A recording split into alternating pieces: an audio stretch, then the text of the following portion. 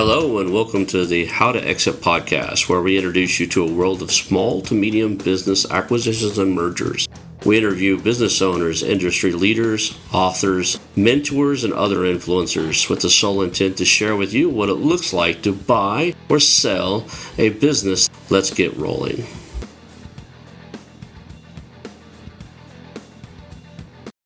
And now a moment for our sponsors. I want to highly recommend you get Acquisition Aficionado magazine. Every month, Acquisition Aficionado magazine brings you tactics for business buying and selling you won't find anywhere else. Learn firsthand from industry leaders who share their success stories, featuring in-depth interviews and stories from leading figures in the business acquisition industry. This multi-platform mobile magazine speaks to acquisition entrepreneurs wherever they are in the journey. And I want you to visit acquisitionaficionado.com today. Hello and welcome to the How2Exit podcast. Today I'm here with Mushfiq Sarker. Did I get it? Yep. Mushfiq Sarker. And he is the CEO of webacquisition.com, has done over 215 business transactions. I just want to thank you for being here today, man. You've got a lot of experience in buying, fixing up, and selling, flipping, I guess you would call it, content sites, websites, newsletters, that type of stuff. And I know a lot of people are interested just because that's a great place for people to start into this mergers and acquisitions of small to medium businesses world. Let's just start off with your origin story, man. Thank you for being here. And let's kind of get a feel for how you got to where you are now. Yeah, no, thank you so much for having me. It's a pleasure. I started in 2008. I was fresh in college. I wanted to make some side income. And so I started dabbling into how to build websites. Back then, it was Google Blogspot platform. And back then, SEO, search engine optimization, was very easy. You could put something up, get a ranking in a month. That's what I did. I built, and my first site is still out there. It was bought by Slashdot, which is Slashdot Media back in the day. It was pretty big. And it's called cheapestvoipcalls.net. So I was in the VoIP business back when Skype was actually so young. They had an affiliate like structure. They pay me for leads. Built that up. It was making a couple $1,000s, helped me go through college. And then all of a sudden in 2010, I got a cold email from the now Slashdot people that they wanted to buy it. They had a portfolio of my competitors, the other VoIP sites. And so I sold it. It was sold. And back then multiples were low. I sold something I was making a couple thousand for $25,000. But for a college student who's 18, 19 years old, that's great. And so sold it. And then I realized this is interesting. You can build something up and then there's interest in people buying a random content site, right? That's driving organic or social traffic. So that's when I got into this journey. Since then, we've done 215 transactions. Now that's I buy, grow, and sell to I broker as well. It's about a 70-30 split of my side, 70% that we bought, and then 30% broker transactions because we run a very boutique brokerage as well. So yeah, I'll stop there, but that's the origin. It's not just websites. I was looking at some of the stuff. It looks like you buy like other content stuff too. So like newsletters and that type of stuff. Okay. And have you got it in it? I'm kind of intrigued by the whole, can you buy somebody else's podcast and do something with it? Yeah, I have not because it's tied to a personality. That's the biggest issue with any asset that you buy is who is behind it. Like, for example, if I was to sell the website flip.com, my brand, I would have to first remove myself in a way, my face, or in a way that I'm not the main person. Same with your podcast, right? It's tough. I tend to buy mostly content sites. Newsletters are very good because it's not always the individual. It's kind of third person. Facebook groups, social media profiles, anything that drives traffic to somewhere and that has a valuable audience can be acquired. I was reading some stuff on your website, and you have an intriguing, really cool way of finding some of these diamonds in the rough. So how do you source websites when you're out there looking for something? Yeah, so prior to having my brand, now it's easier because people just reach out. Now, let's just say you're starting from scratch, somebody has no deal flow. If you're in the content space, I will be honest and say Flippa is actually pretty good, and I'll get to why, right? I think Flippa is essentially the eBay of the digital asset world. It's listings, anybody can put it up. They're not all 100% vetted, some are. and they're improving their structures. But in general, you can put up your listing there. And the reason, and that is the actual good thing there, because anybody can list. That means being Flippa, everybody, when somebody searches on Google, I want to sell my business, Flippa pops up. So I have found my best deals on Flippa. And that's because whenever some random person who has a nice content website they built because they're a hobbyist, right? They built it up for many, many years. They're going to list on Flippa because they don't know about this M&A space, right? And so that's when I scour Flippa daily to find these diamond in the roughs, right? Like I have found multiple of my biggest assets on Flippa because it was somebody who was listing their asset and they don't know what its value, so I can get a good deal on it. So that's one. A lot of people are doing this today because multiples are risen like crazy in our space. And so they find, for example, a topic they're interested in. They go on page 2, 3, 4 of Google and essentially message the owners of those websites, say, hey, your site seems neglected. You haven't updated the content in a while. It looks outdated. I would love to revamp it, right?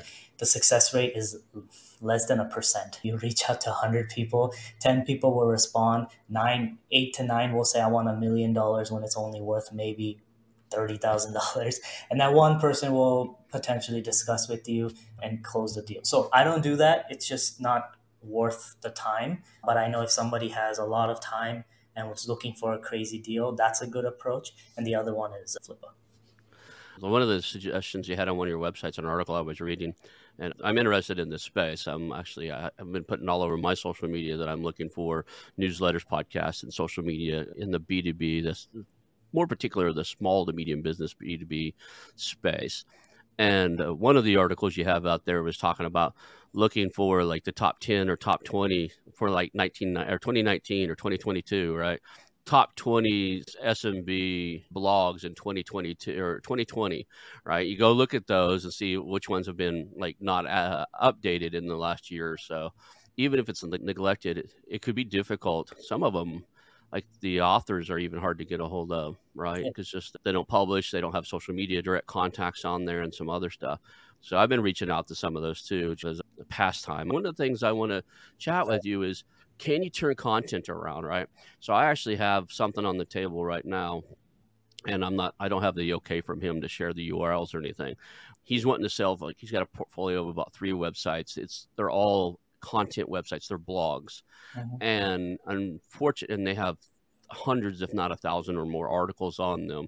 They are generating revenue. Now he's wanting something like 3 times the TTM, 3 times the trailing 12 months, Mhm. and probably not going to offer that because the sites are what I refer to as the old made for AdSense sites, where the articles aren't that readable. Like it's Mhm. 100% SEO and not like if you had to look at like, is it written for the search engine or is it written for the user experience? These are all search engine articles. Like it's hard to read a single paragraph on there. Is it possible to turn that content around? Like, can you go through and rewrite and respin all those articles, or is it even worth the time to do something like that? Step back a second. 3 times trailing 12 months is in our world, we do monthly averages. So that's a 36x monthly. Mm-hmm. And actually, that's fair. And so I have a valuation guide on my site. 35x, 36x is the baseline today for Mm-hmm. any content site, regardless of content quality. If it's ranking and bringing in revenue, that's what it gets. And then if it has very high quality content, it has newsletter, it has podcasts, it has social media, you just bump up the multiple accordingly. If it's gone on a downtrend, you bump the multiple down from a 35. So 35, 36 is a baseline. So he's not asking a crazy number. Now, back to your question on can you buy that and revamp the content? Definitely. That is a strategy a lot of people do. Because one of the things with content sites is you're essentially following Google, right? And Google takes a while to rank sites. There's a 6 month sandbox. It takes 12 months to get traction. How I look at it, I'm outsourcing that build cost to somebody else, either anywhere in the world, right? I don't care. And then I can buy that asset that has traction now, traffic, revenue, some revenue, a lot of content that I'm buying the content, I'm not paying for the content cost separately, right? It's part of the revenue valuation calculation, which is average revenue times a multiple. So I can buy hundreds, thousands of articles, but only pay pennies on the dollar for them equivalently, right? So I like to do that because that now I can take the content, do what's called an audit, go through every single article to figure out which one is valuable, which one matches the topics that I want to cover, and then delete or redirect the rest. Essentially, it's kind of a technical thing, but you can clean it up and then shortlist the ones you really want to update that content, and now you have a nice site. It takes time and effort, but it is a very viable strategy. These are doing reasonable, I guess, in the space of things. I don't have it up right now. I was looking to see if I still had it open. I think that one of the websites was doing like the 12 months total was like 11K, and the other one was doing like 17K for 12 months. And then he had two others on there were doing less than probably 2K for the last 12 months. Mm-hmm. So, but he's wanting to sell all of them, and they're in different genre. Like they're not all even connected. I think one of them is like men's lifestyle type of stuff. Another one is a random like kind of how-to website and just different. And one of them might be, I think one of them's like travel related. So the two big ones are the lifestyle one and the how-to one. So you're saying that 36 months trailing like a 36x on monthly, is it revenue or like when in the rest of the world we use like EBITDA or seller discretion earnings, but these things are so high margin. Is it you guys use straight revenue or what do you do? Yeah. So there, some of my sites.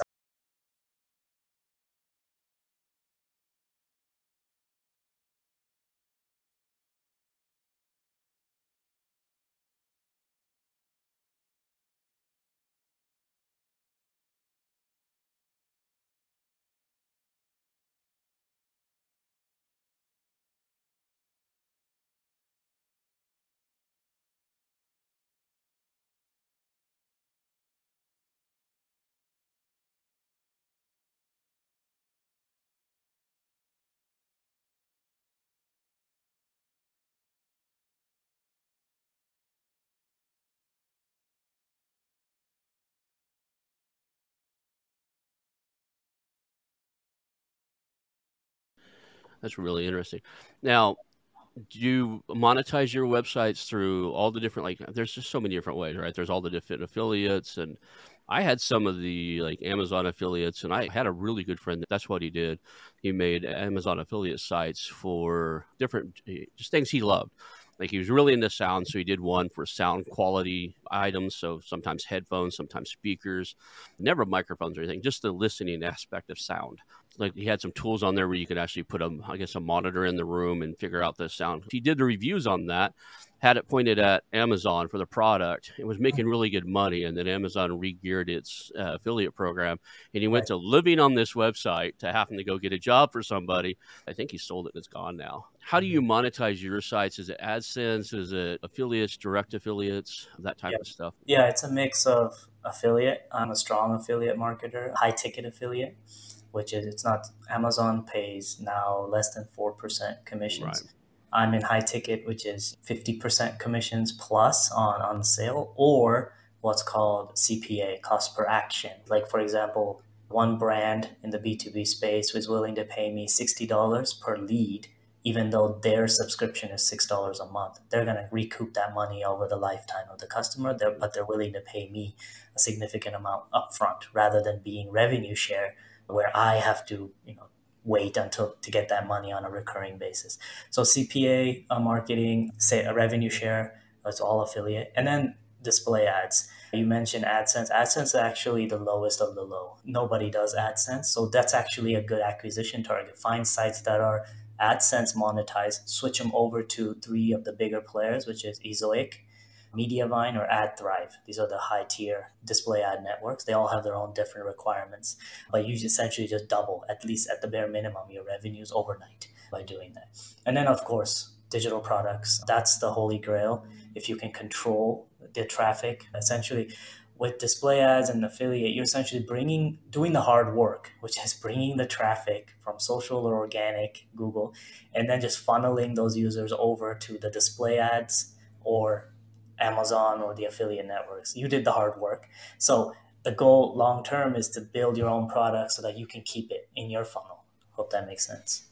I'm actually trying to glance over here and figure out this. There's a Ezoic. Is that an ad network that you're familiar with? Exactly. Yes. Yeah, so That's I didn't know anything about it, and that's how this one's monetized. It's using all the ads on here look like they're from there. yeah. Is that a decent one? I have my issues with them. In general, it's AdSense, Ezoic, Mediavine, and AdThrive. Mediavine and AdThrive are pretty head to head, but it's AdSense, Hmm. Ezoic, and then the two high tier ones, Mediavine and AdThrive. Now, you can't get into Mediavine unless you have 50,000 sessions per month, and you cannot get into AdThrive without 100,000 page view sessions a month. And Ezoic is open. So if you have something on AdSense, you can jump it to Ezoic easily without any requirements. So since that site you're looking at has Ezoic, and based on just the revenues that you're saying, I know it's the traffic numbers are not there to just jump it to medium and ad tech. I have a term called easy wins. There's no easy wins on this That's what site.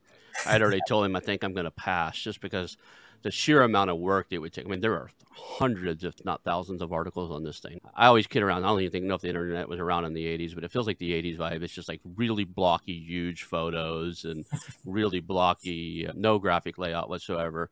The logo is just black text real big across the front of the Mhm. page. And the design wise, I could rip this thing apart myself and put it back together within a matter of a day or two on, I don't know what tool he's even using. It doesn't say WordPress anywhere, so it could be WordPress. It's kind of a cheap WordPress look, but could be used in any of the content sites. Mhm. I wasn't worried about the design phase of it because between myself and some outsourced help, I could redesign this and make it look good. What I was worried about is, and he hasn't shared this traffic with me yet because I kind of already pushed back. What I was worried about is like, does the traffic support a different ad network? And the second part of it is, man, the content. I read a bunch of these articles. I like, that's a lot of work Yeah, yeah, yeah, to rewrite these. Like I said, every paragraph, and there's a lot of there's a lot of how tos. Like I'm reading an article right now on how to lock cells in Excel. It's just random how tos.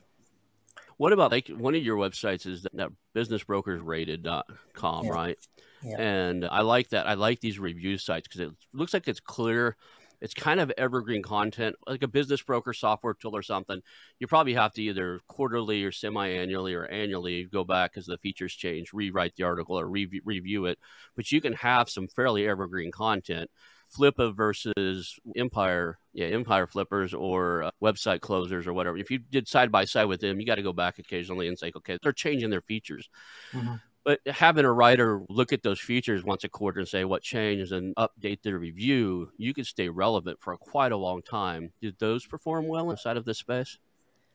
Yes, I'll give a caveat here. First, the space that you're the site that you're talking about, it's again high ticket Hmm. and also in a way kind of lower competition. If you're going to do something like your microphone A versus microphone B, right? You're competing with big brands like Wirecutter, now Forbes, all the players are kind of getting into this physical product space. So, not easy there. So, I'm just trying to say that you got to pick your specific niche. And yes, X versus Y product reviews, best XYZ, blah, blah, those things always will work.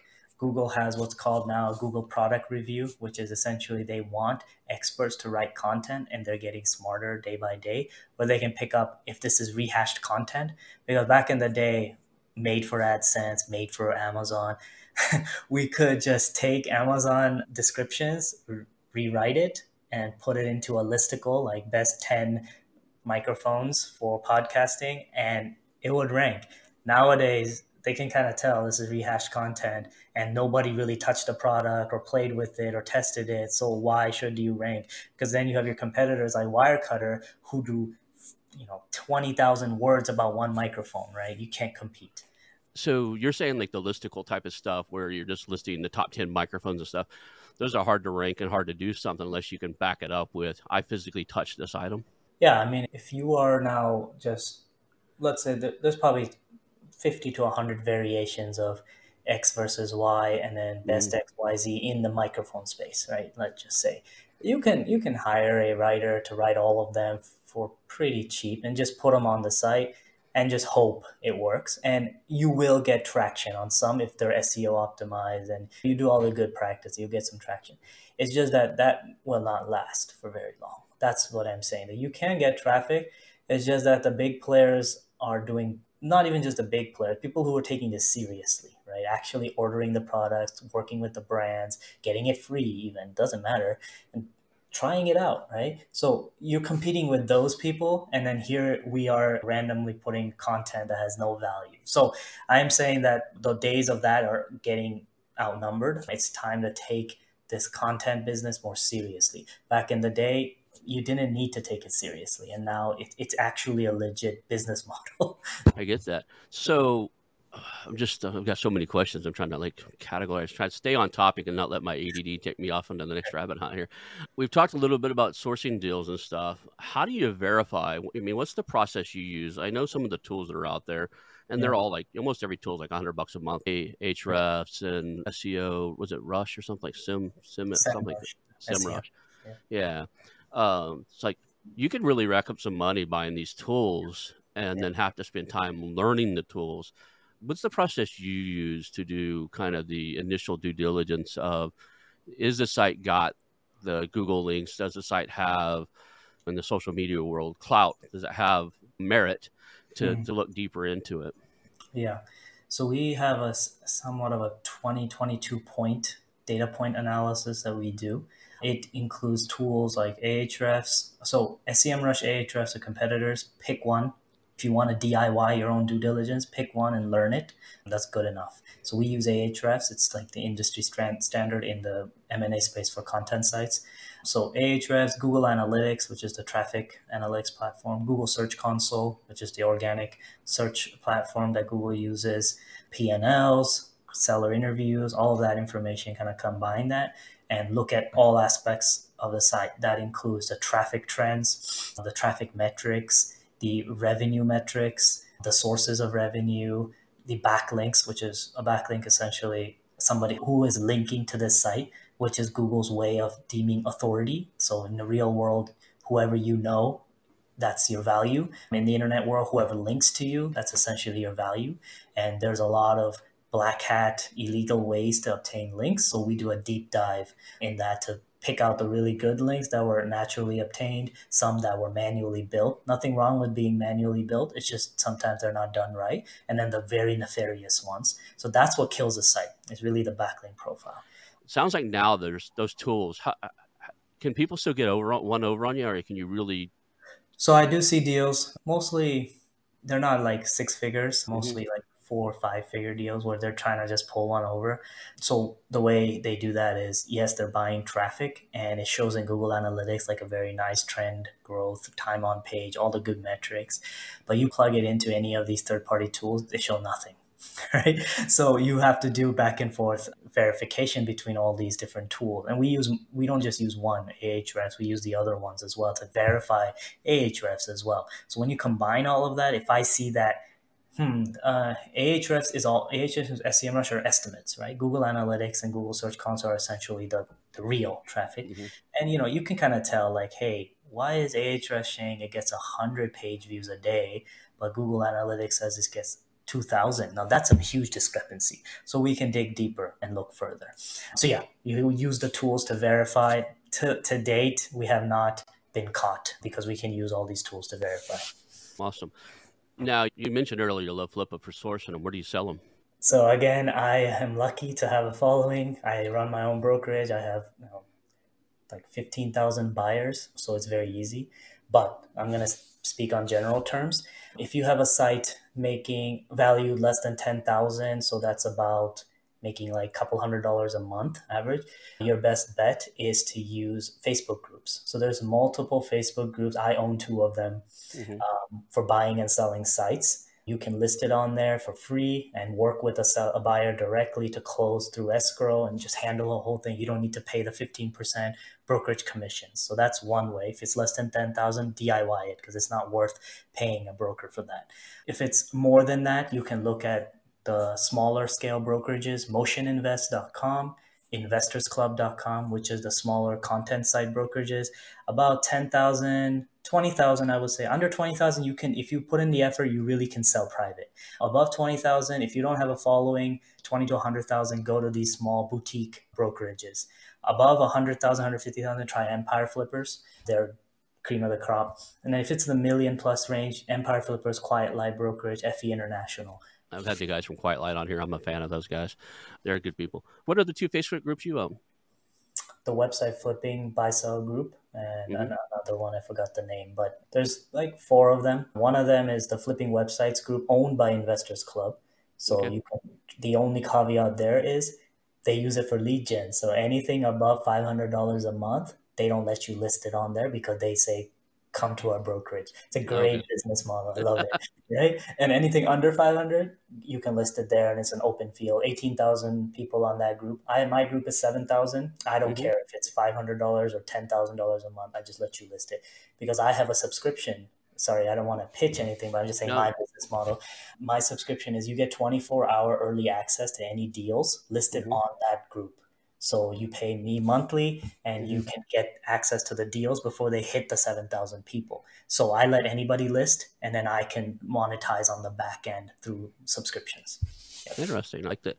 I'm just intrigued by entrepreneurialism in general. So, how do you monetize things and what do you do with it? Intrigues me because it's all different, right? Yeah. Um, and I'd be interested in being on any mailing list you have, any site that you're wanting to sell in that small to medium business space, with the purpose of I want to hold them long term, to have, of course, do monetize them to make them a profit center, but also have them be a source to where I can write articles on buying and selling small businesses and stuff as lead gen into what I'm building on the Yep. mergers and acquisitions space.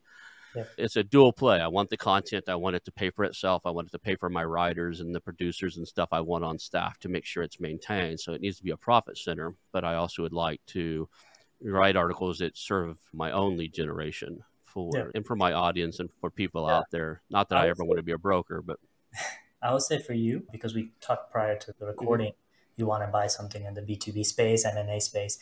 So do I, right? I'll be honest, it's extremely rare to find a site in this space because it's lucrative, it's and tied to brands, right? So I would say you might look for multiple years and not find a thing. It's best to start from scratch. So a lot of people are doing this, right? They have a not like a podcast, but they have like a SaaS or something, right? They mhm. spin out a media company to support that SaaS. That's what you're trying to do, right? Something to have an outlet to write and generate traffic back to your podcast and your services, potential products you'll launch in the future. Nothing wrong with that. I think you should think about that. I thought about it. I actually went out and bought the domain ACQHQ. So I own acquisition headquarters. So HCQHQ, a 5-letter domain. Since I wanted it short and memorable. Right now, it's probably redirected to this podcast. But so thought about that and starting with content and even just doing individual reviews and that type of stuff. Like I even thought about like all the people that have been on the show, write a deep review of all my guests, like your Right, background, what your strong points are. right, If you're looking for XYZ, this is the guy to call. But if you're looking for ABC, probably not this guy, go over here. Right? right. And just honest review with the feedback system. So if somebody that was on the show didn't like my review of them, they Mhm. had a way to contact me and go, no, I do this too. And this is what I do. And like, we could clean it Right, up. I don't right. want to ever be in a defamation situation. And Yeah, we yeah, don't talk bad about anybody. Just curious, what's the timeline on that? Because I'm thinking if I'm going to fund creating the content, a media side of yeah. this business, my thing is it's probably 2 years. I'm probably gonna have to fund it for 2 years before it really starts to get traction. Yeah, 1 year is when you'll start seeing some traffic. It really depends, right? 6 to 12 months is when you see some traffic because you have a podcast. So, Hmm. one of the things that a lot of people don't do when we're building content sites, 99% of the content sites I buy don't have good branding. They're just made to sell. Not always, a lot of the times, right? Hmm. And it's the second buyer, me, or the third buyer, who's thinking, oh, I really love this topic. I'm going to build this into a brand, right? So the first creator is essentially usually 90% of the time just somebody who's building a site to for the revenue and the exit value rather than, oh, I love this topic. And so what I was trying to say is that if you build your own media brand, you have your podcast, so you can use that to promote it. So people will give you what's called natural backlinks. Your competitors or your friends are going to give you natural backlinks, and that's what I'm seeing with my brands. Right, I have the website Flip. I have been on every podcast in the content space, guest posts, everything. Right, I have done it all. So I have Hmm. hit saturation. There is just absolutely no way I can grow that business any further. I've hit the TAM of my market, total addressable market, right? Of Right. my niche market. And I'm done. Like this makes a good money. I can live off of this, but there's nothing more. So I need to branch out, but I can use the website Flip persona, myself, my name, to launch all these other assets, web acquisition being one, a brokerage in the future, right? Whatever. And Right. you can do the same, right? Whenever you're on your podcast, you can mention all of these things. You'll naturally build rapport around your second brand, essentially backlinks, and you'll accelerate that 2 year period to less than 12 months, right? The thing with the 2 year period and 1 to 2 year period is people who are naturally building from scratch without putting their face on it, and they're hoping that people will find the content on Google and give them a backlink. But if you're purposefully building it out, oh, your ROI, your timing will be much faster, right? It's funny that you say that because I actually bought a set of domains just in case, right? So I bought the HQ for the acquisition headquarters, but I also bought ACQ Hub, right, which would be like the network or the social, like to kind of hang out. I was going to do like Mighty Networks or something for us to hang out on or whatever. And then I own ACQ Pod, which I was thinking about. This podcast is called How2Exit. I actually thought about calling it Acquisitions Podcast, right? The Acquisitions Podcast, acqpod.com. And then like now it all kind of fits in. You got the acquisitions pod, the acquisition headquarters, but I haven't made that switch yet just because it's an on taking, right? And I've got this premise that I don't build things anymore. I buy them. So I'm looking for something to buy to turn into that long-term vision as opposed to something that's already got traction. You could just the natural failure rate of like a startup is high. So picking something that's already revenue generating is kind of why I was headed down that path. Of course. Yeah. That's ideal. I know. Yeah. I just know the space and it's really hard to find something. Let's talk about some of the old, like I've got a couple of questions that are just stewing on me. So there's an old school tactic, and I know it probably doesn't work anymore, where like I told you before, I used to have about 3,000 domains. I am currently at, I don't see here. Does it show a count? I think it's like 180 something.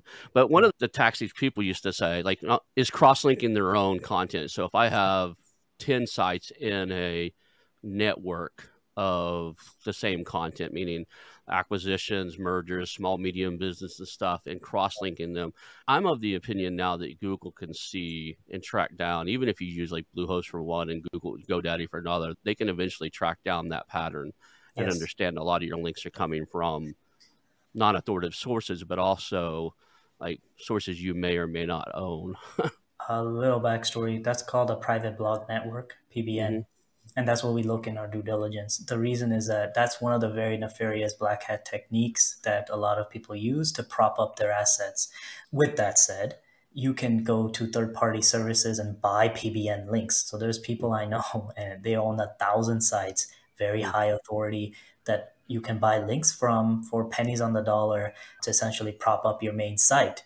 And then they go and flip that. And they also hide the PBNs. And so it's really hard for a one first time buyer to find those. And you have to really dig in. It's like forensic analysis, right?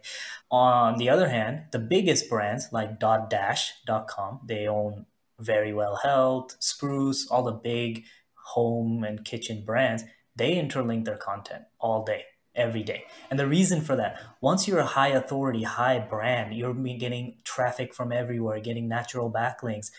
It's okay to naturally link your sites. I mean, what's not okay is to take a PBN and say your article is about best microphones. You get a PBN and say, oh, you write a random article about microphones and say, check out the best microphones. And your anchor text, your text is best microphones. That is such a red flag because like, obviously it's even to a human eye, you know what you're doing. You're trying to get a backlink to your main site about best microphone. But if you own a lot of really good brands like you will one day, right, with all these different brands, and you have an article about valuations of a business on one article on one site, and you have another one on how to buy a business, it's okay to link those two. And it's natural. It should be. Why should you replicate the content on both sites? Right. Now, so in a sense, it's okay as long as all these brands are independent of each other, getting organic traffic and have their own moat, right? And that's when I link them together. With that said, I still don't link my assets together, like web acquisition, the website flip, all my other brands, because I'm just still scared because I know what can happen. So I try to minimize that as much as possible. Somebody was trying to sell me something like a whole, because they know I was a domainer. He reached out to me. He's like, hey, do you still buy domains? And he's like, I said, well, depends on what you got, right? I used to buy chunks, like big portfolios, 100, 200 domains at a time. I said, depends on what you got. He didn't tell me it was a private blog network, but basically, so I've got a collection of 55 blogs. The content is cross-linked across all of them. So they were in like 5 verticals, but somehow he found like meaning that they were in 5 different areas Right. of outdoor life. So some of it was camping, some of it was mountain biking, some of it Right. was Right. like, but he was cross linking the articles and spinning articles and putting it on the other stuff. And I was like, okay, you created something that looks like it's really hard to maintain, like this interweave, and it was on like 6 different hosting sites. And I said, Mm. the only reason you would have done all that is you're trying to hide it from something, and Google's would eventually find it and slap you, right? So that's the reason I kind of like I backed off a little bit. It's like, yeah, not me. Somebody will want it, just not me. I'm not Yeah. looking for complexity. Yeah, I think linking is okay. Just do it smartly and naturally. Don't try to cheat the system. Because one thing I'll point out, right? Yes, you could say Google can figure out who owns what. Not always, because nowadays you have Who is Privacy, you have Cloudflare, which is a content delivery network, kind of masking a lot of this. So one CDN can have a million sites, and it's really hard to tell. So let's say Google does not know who owns what, right? At the end of the day, if I have, let's say, my competitor sending me a backlink, it's very hard for Google to know, do I own that competitor as well, right? Let's just say it is semi hard for Google to know that. So a backlink, you have to look at a backlink as a link, right? And when my competitor is linking to me, they're not going to link to say, hey, check out the best brokers, which is a keyword, right? They're going to say, check out this article talking about us as a competitor on this art link. It's more natural, anchor text, Mm-hmm. more natural. It's not a keyword, right? A competitor won't do that. Or even somebody who's writing natural English won't link that. It's just not natural. So do it naturally, and it's impossible to know. Naturally means like in a way where essentially it's in a way where when we speak, that's how we were going to mention somebody, not for the search engines. Hope that makes sense. Cool. So let's talk a little bit about. We've totally skipped over any stories. What's your favorite flip? What's something you don't have to give the name in case you're under Right. NDA, not to. What's one of your favorite things you bought it, and you can just like give me Yeah. whatever detail you can give me about it. But you bought it, you cleaned up, you sold it, and Yeah. you're proud that you did it. So Yeah. let's do story I time here. have two. So let's talk about the most recent one I sold January this year. We sold it for 175. We bought it the year before, April. So it's only been 8 months of ownership. We bought it on Flippa for 22,000, and we sold 8 months later for 175. Again, this one was Flippa. So it was a group, just like you were doing your MMA stuff. Mm-hmm. It was a group of ex-military people, and this was in the outdoor survival Mm-hmm. niche. Ex-military people, four of them, they wanted to start a website just to get free gear.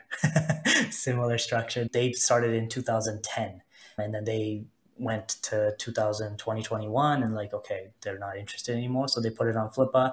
I paid a 75x multiple. So 75x is like divide by 12, whatever that is yearly. It's way too high, and that's because that's what the seller wanted. But what I saw was extreme amount of easy wins. It was earning $300 a month, and it was Mm-hmm. getting 100,000 page views. So these are the metrics I'm running in my mind, and I can make a decision pretty quickly because I've just done this so many times. So Mm-hmm. when I see something like that where it's getting 100,000 page views, only making $300 a month, I know in the back of my head that should be making $3,000 a month bare minimum.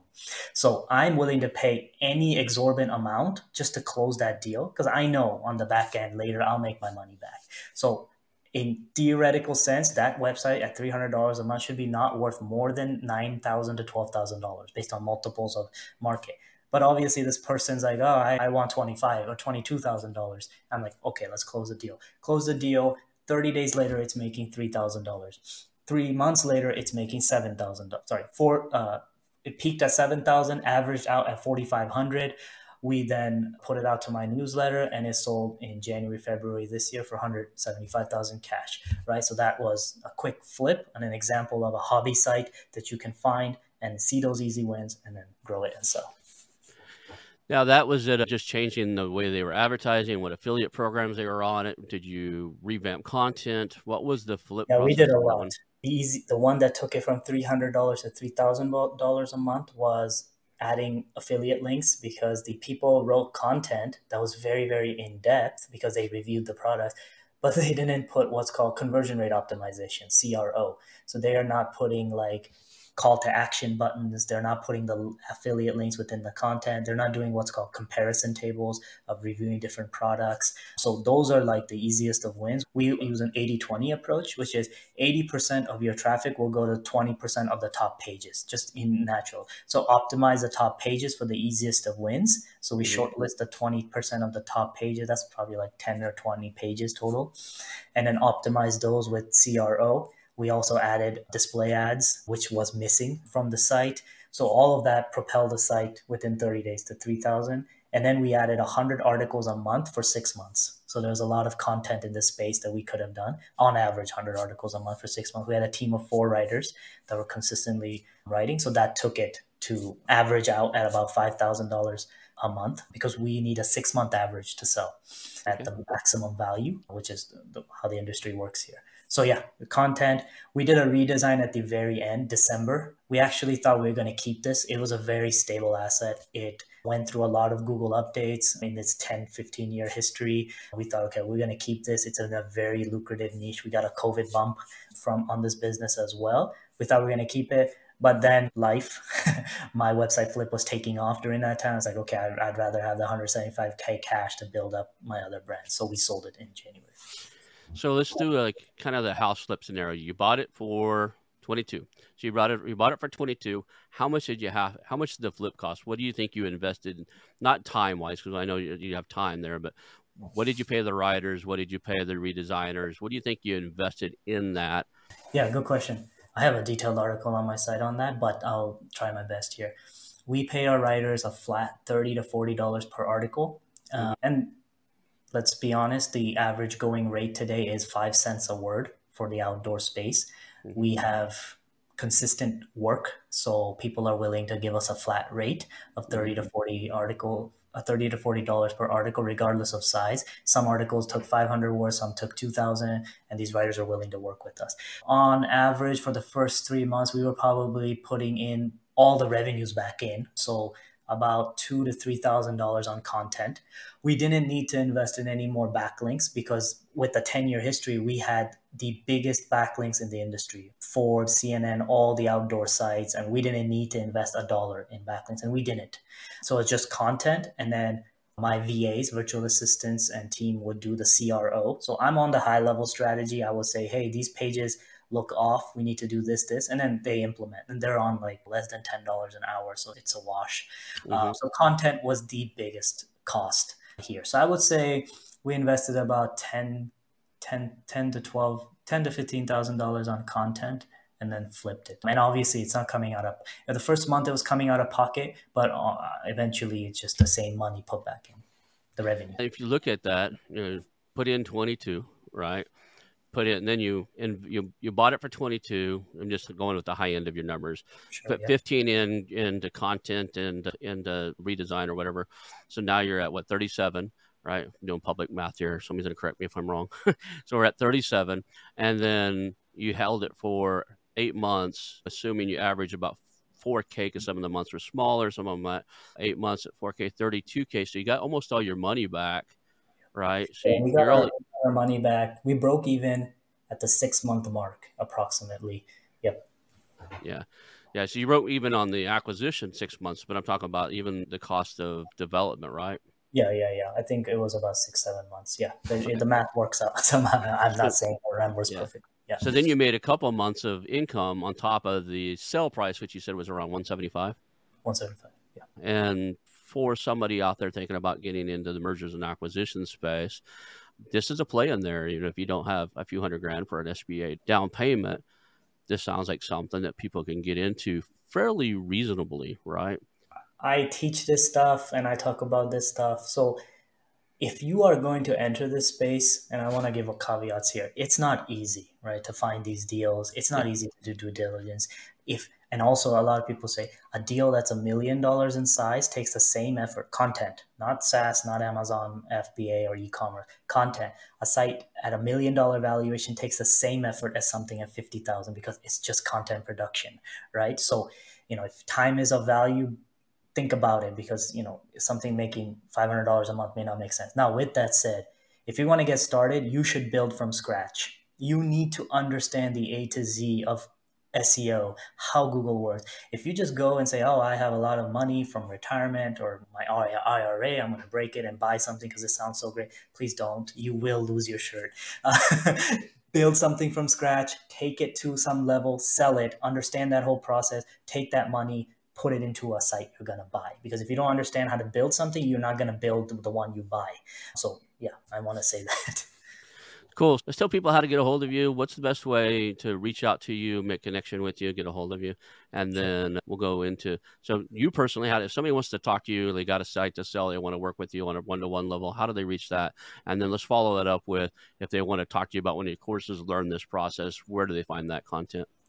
Yeah, so I have a lot of free content. You don't need to buy my course. Just, if you want an organized way, that's why you buy my course. So thewebsiteflip.com, I have 400 guides, pretty much everything you need to understand how to do this, DIY it. Then I have the courses, the course on website flipping on that site, which is a 6-hour course where it gets A to Z of everything all in one. So that's all DIY. You want to do it yourself, you do that. Then I have a subsequent agency, webacquisition.com, where if you find a deal, you need us to look over it, you can hire us. If you need a growth strategy, you can hire us, and those kind of things. So what does it cost to hire you guys to take a look at a deal? The reason I'm asking is there's got to be an economy of scale, right? If I'm going to Yeah. buy a website for $500, I'm not hiring you to take a look at it, right? So when does it make sense? If I'm buying a website that I'm going to pay more than X for, you probably should have, I guess a lot of it has to do with personal risk exposure, right? Yeah. For some people, buying a house, buying a website for 20K is a blink on the eye. And for Yeah. other people, that would hurt if it went sour, right? Yeah, so our content due diligence report is $1,500. Mm-hmm. About a 20-page report. We turn around less than 7 days. If you want expedited, there's a fee for that. And then we can tack on what's called an easy win teardown. Essentially, it would be good for you if you're buying something to know if there's wins immediate so you can negotiate stronger, right? So that's about $600. About $2,100 is a package. You can pick and choose what you want. Now, when does this make sense? So we recently did a $2 million deal. It's pennies for them, right? Right. Yeah, Monday 300,000, again pennies. Another one 200,000 pennies, right? I would say anything around $50,000 or more, it makes sense. Now, again, I said size doesn't matter, right? A 50,000 site can have the same risks as a $2 million site, and this is the problem with the content site space. It doesn't scale like that, right? So even a $10,000 site, if you buy it and you can lose your shirt, right? It really depends on what your risk is. I would say you shouldn't be entering this space if you don't have a good net worth in general. Like, you shouldn't invest all your dollars. If you want to enter this space and you have minimal money, you have time. So build from scratch. But if you're investing, you should have some good money. So less than 20,000, you can DIY it, learn it through my guides, my courses, whatever. But anything above that, you can potentially hire us or ask us questions. We're happy to help. I might have this. I'm going to ask you one last question because it's on my mind, and I might splice it back into earlier content so that it seems a little more logical because we just did our close. But final question here: a lot of us out there, we own domains we're sitting on, like we just bought them because we thought they were cool. I own interesting ones. I own bikershit.com. That'd be a good one for like bike, motorcycle gear and stuff. I own. I don't even know what I'm gonna do with something. I own everyspice.com, right? Was into cooking for a while, and I thought about like having like a kind of a thing, but I don't know what the affiliates on some of these are. I own gotpitch.com. So if somebody wanted to do like a sales pitch type of training type of content on who has the best self, so gotpitch.com.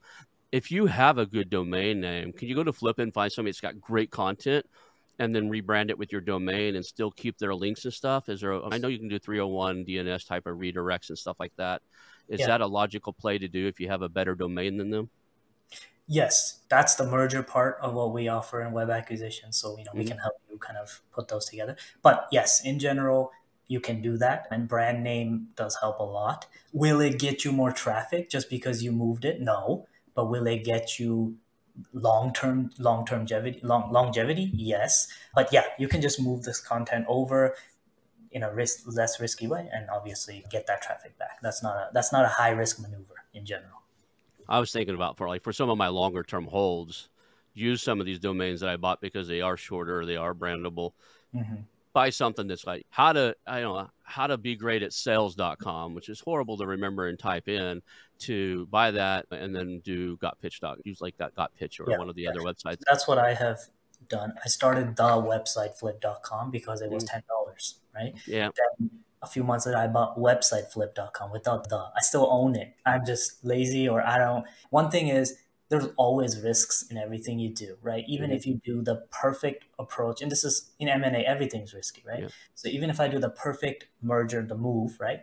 I do risk something going wrong during that process. It's a technical process. There's servers involved. There's Right. HT access, redirects, all this stuff involved, right? So I can make a mistake. So I don't want to kill my very big business that I'm living off of because Right. I just wanted to rebrand. So do it early on when the risk is low. Just don't do it when you're making seven figures, right? When it's Hey, scary. that makes me think. So if I'm going to rebrand the How to Exit show to the acquisition pod, acqpod.com instead of the how2exit.com, probably Yeah, should do that early on while I'm still in the thousands of downloads and not the hundreds of I think thousands of so. downloads. I think Okay. so. Yeah, do it Interesting. early on when even if you mess up, you're not messing up big time. Right. And also, you probably have to rebrand your podcast images. You have to do. It's easier to do that when you have 100 episodes than 500. I just realized that you learn stuff all the time, right? The SEO of my YouTube is horrible. It's just a picture. When it was coming out, it'd be a picture of us with my logo on it Mhm. and no taglines on the photo. So the initial photo, if they didn't know who you were, Got it. like I have the author of one of the Black Swan coaches, right? I have the author of a high end book on negotiations. He's one of the Black Swan coaches and stuff on there. And I started looking at his and like I'm not getting much traffic on them. This guy is a rock star. He works for Chris Voss, right?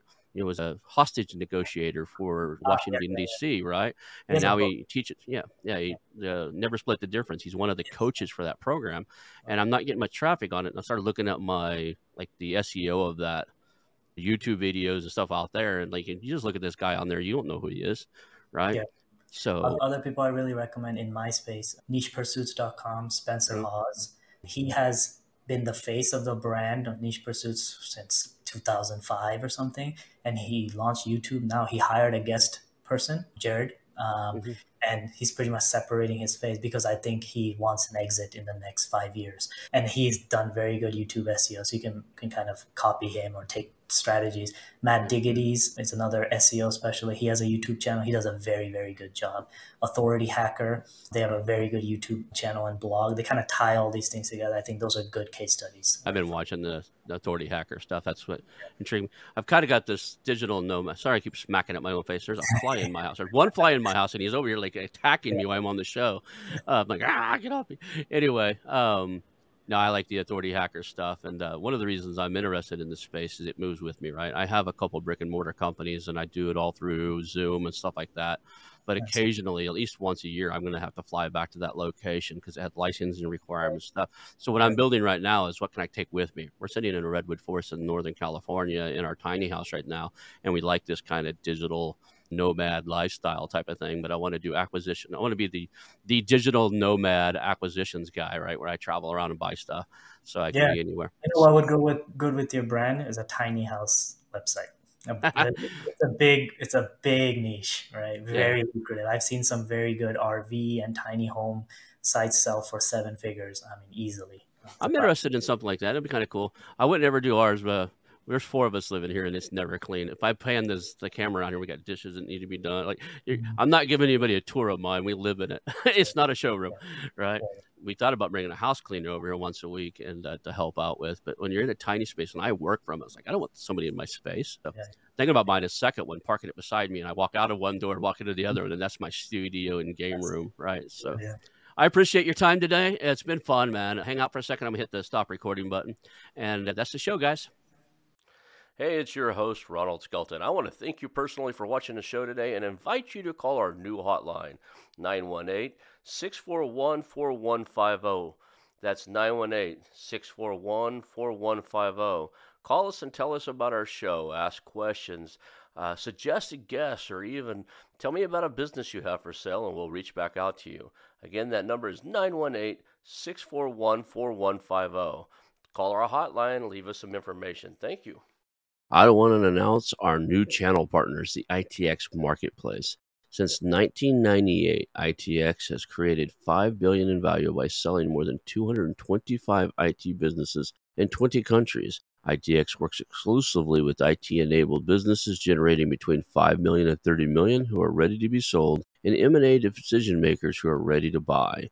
For over 25 years, ITX has developed industry knowledge that helps determine whether a seller is a good fit for their buyers before making the match. ITX Mergers and Acquisition Marketplace we have partnered with has a proprietary database of 50,000 plus global buyers seeking IT service firms, managed service providers, Microsoft service providers, software as a service platforms, and channel partners with Microsoft, Oracle, ServiceNow, and the Salesforce space.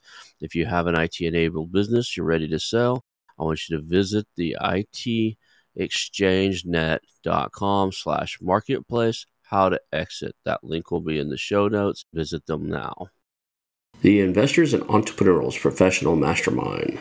The Investors and Entrepreneurs Professional Mastermind combines the traditional peer-to-peer mastermind introduced first in Napoleon Hill's famous book, Think and Grow Rich, with accountability partnering, where your peers help you ensure that you set goals, take actions, and get results. If you want to scale, blow past roadblocks, and achieve success faster than you might think is possible, I suggest you take a visit over to TIEPM.com. That's TIEPM.com and check out the Investors and Entrepreneurs Professional Mastermind.